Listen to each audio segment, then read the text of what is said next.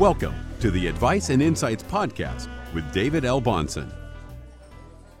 Hello, and welcome to this week's Advice and Insights Podcast. I'm going to do something I don't normally do, but I'm going to right now hit a button and pull you into the Dividend Cafe podcast I did this week, which really covered a lot of the topics I'd normally be covering in Advice and Insights. Because of travel this week and big meetings in Chicago and now back into New York and a lot of things, we didn't have time to record a podcast for both. So for you subscribers to Advice and Insights, listen now to this week's Dividend Cafe podcast, 13 minutes of market perspective that I think you're going to want to follow up on. Hello and welcome to this week's Dividend Cafe podcast. This is David Bahnsen. I'm the managing partner and chief investment officer at the Bahnsen Group, and we are into another exciting week in the market. Lots of volatility. We're not closed in the market as I'm recording here on Thursday afternoon, and so as of the time I'm recording, the market's now up a little bit on the day. It had been down almost 400 points earlier, so if that rings a bell in terms of the kind of intraday volatility and so forth from a month ago and what we've really kind of seen off and on much of the last 3 months now, that's what we've been dealing with this week. And so what we're going to kind of go into this week is sort of with this earnings season, phenomenal results, talk about these market hesitations and concerns, and from there, it kind of leads to a broader conversation that will cover asset allocation. It will cover fixed income, the bond market, and what we're viewing in inflation data, and just overall investor behavior. So a lot of topics we're going to get into. Let me start with this, what I'm calling three-act play. I see the volatility since late January as very much non-monolithic, meaning definitely not just simply one cause, one sort of creative force behind it. And in fact, I'm dividing it into three acts. The first act was the post-wage growth scare that led to that big VIX spike and technical market breakdown back in early February. That didn't last long. But then the second act was this sort of on-again, off-again Trump trade tariff debacle of late February and much of March. And then I think that story is persisting now in the background, elevating skittishness in the market, but it's subsided around the market hopes post-Kudlow that the president will not follow through on some of the more outlandish trade war comments. But then you get to this third act that I think we've been in the last couple of weeks, and it centers around bond yield movements, bond yields going up, the repricing of equities due to bond and interest rate conditions. As I've said and elaborated on many times, and we'll do more so here today, it's very much tied to inflationary expectations. So ironically, for such fear of inflationary expectations moving higher, gold has sold off. The dollar has rallied the last 2 weeks as markets allegedly are fearing this greater inflation threat. Markets do not need reasons to do what markets do sometimes in a week or a day or even a month hiccup and things like that. But in this case, the reasons are multiple, and as I say in my sort of three-act play scenario, they've been sequential. What will the fourth act be? Well, for me and my clients, it will be disciplined maintenance of a plan rooted in fundamental dividend growth, and it will be devoid of noise. But I guess you probably knew I was going to say that. Let's talk thoughtful asset allocation. The whole point of asset allocation is what exactly? It's to create a more optimal overall experience for an investor in terms of both the return and the risk taken to generate that return. You do that by mixing different asset classes together that in their relation to one another help create a better risk-adjusted outcome.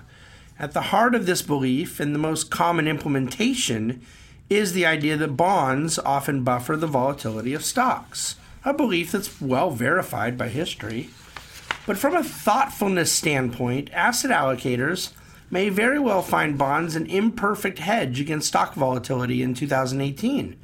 When deflationary pressures hurt stocks, bonds generally move higher, creating the offsetting zig for the stock market zag that asset allocators love. But if inflationary pressures hurt stocks, those same interest rate pressures are likely to hurt bonds too, at least in the short term. Does this diminish our commitment to asset allocation and the pursuit of optimal asset alignment towards the objective of a better risk-adjusted return? Not in the least. But it does cause us to believe that the role of alternatives may be more important in a thoughtful asset allocation right now. Perhaps alternatives will prove to be a better and more optimal volatility suppressor in terms of the equity market volatility than bonds will. We're quite open to that increase of alternatives in our asset allocation. From a GDP growth standpoint, last week the numbers came up. The GDP number for Q1 showed real GDP growth of 2.3%. The consensus expectation had only been 1.8%. It's a big deal, but I do want to point out that perhaps the bigger deal is that even adjusted seasonally, the Q1 in 2017, the Q1 in 2016, Q1 in 2014, so 3 of the last 4 years, you had a very tiny move up in Q1 and a very substantial move up in Q2, 3, 4. If that track were to keep true again this year, and we have no reason to believe it would not, then we think an annualized rate for GDP growth, again, a real rate we're talking about, net of inflation, not the nominal rate, something north of 3% we think is very, very likely. Under the hood of this number, the 2.3% that is, the, I guess, pessimists or bears would be saying, well, you know what, the consumer, kind of had a little less than impressive type numbers, and that's probably true. But the thing we would point to, which is far more impactful, is that the capital goods orders that drove business investment were absolutely on fire. Commercial construction, technology, and software purchases up 6.1% year over year. Structural spending was up over 12%. This is the story, and we believe the one thing, by the way, I'm anecdotally going to tell you, the one thing that was sort of down in the capital goods area was dishwashers and cars, down 3.3% year over year.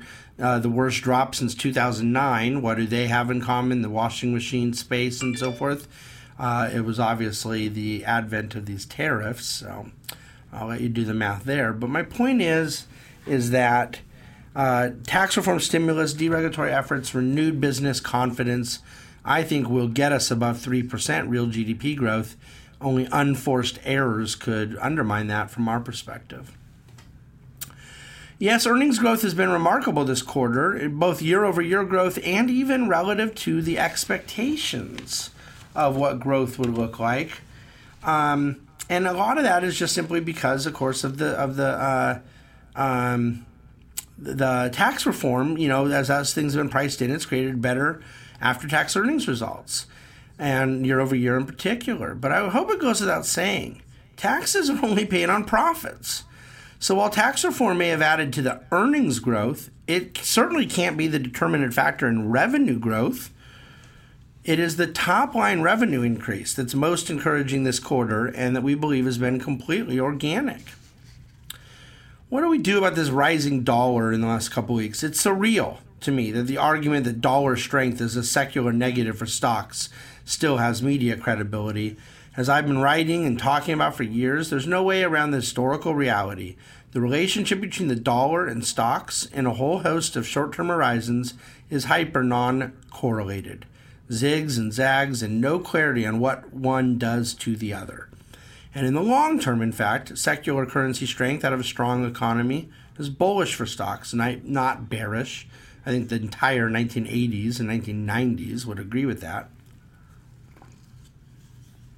With that said, short term, we expect the current market dynamics in trading windows to inversely trade to a country's currency for a variety of reasons. And we're, again, talking short-term trading windows. It's primarily because the dollar is moving around longer-term interest rates, and longer-term interest rates are in a phase of repricing equities, as we discussed last week. The problem with formulating an investment policy around this is, well, it's transitory, meaning it's true until it isn't. There's not a secular theme out of such a move, and it's the textbook definition of noise. By the way, I do want to comment quickly about inflation expectations.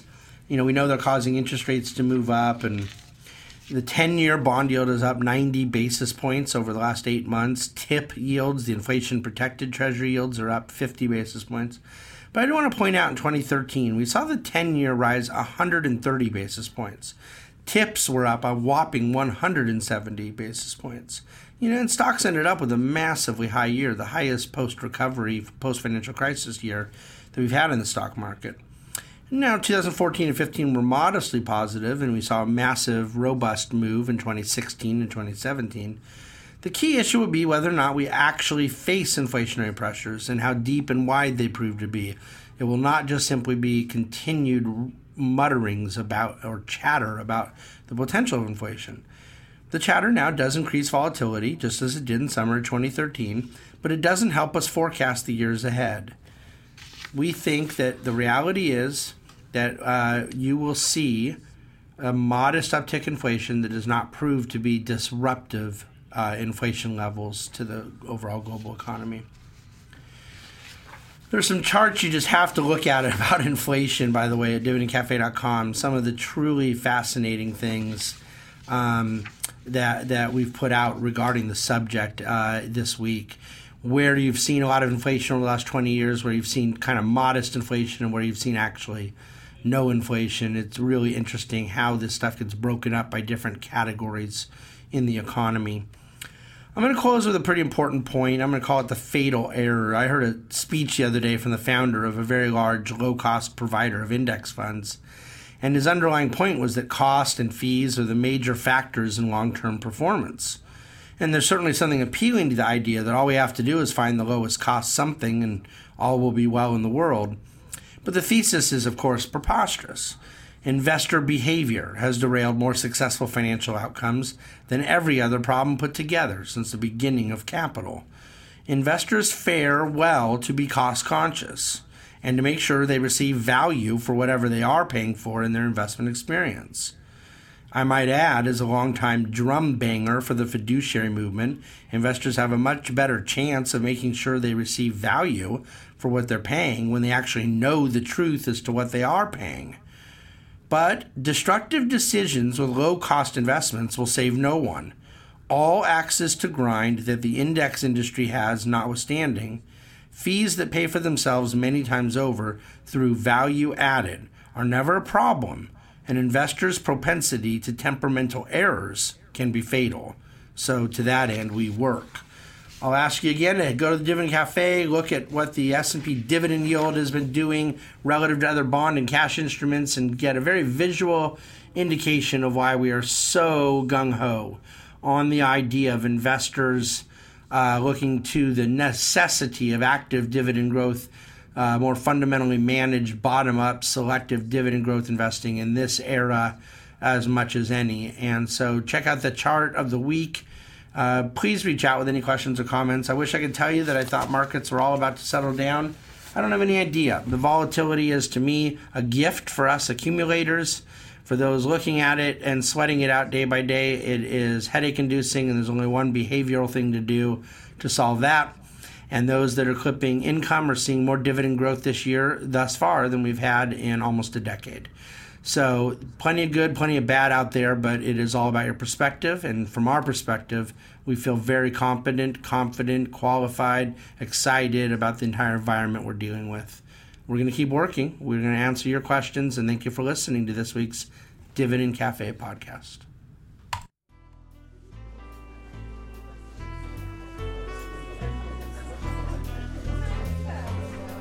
Thank you for listening to our Advice and Insights podcast with David L. Bahnsen. The Bahnsen Group is registered with Hightower Securities, LLC, member FINRA and SIPC, and with Hightower Advisors, LLC, a registered investment advisor with the SEC. Securities are offered through Hightower Securities, LLC. Advisory services are offered through Hightower Advisors, LLC. This is not an offer to buy or sell securities. No investment process is free of risk, and there's no guarantee that the investment process or the investment opportunities referenced herein will be profitable. Past performance is not indicative of current or future performance and is not a guarantee. The investment opportunities referenced herein may not be suitable for all investors. All data and information referenced herein are from sources believed to be reliable. Any opinions, news, research, analyses, prices, or other information contained in this research is provided as general market commentary. It does not constitute investment advice. The team in Hightower shall not be in any way liable for claims and make no express or implied representations or warranties as to the accuracy or completeness of the data and other information, or for statements or errors contained in or omissions from the obtained data and information referenced herein. The data and information are provided as of the date referenced. Such data and information are subject to change without notice. This document was created for informational purposes only. The opinions expressed are solely those of the team and do not represent those of Hightower Advisors LLC or any of its affiliates.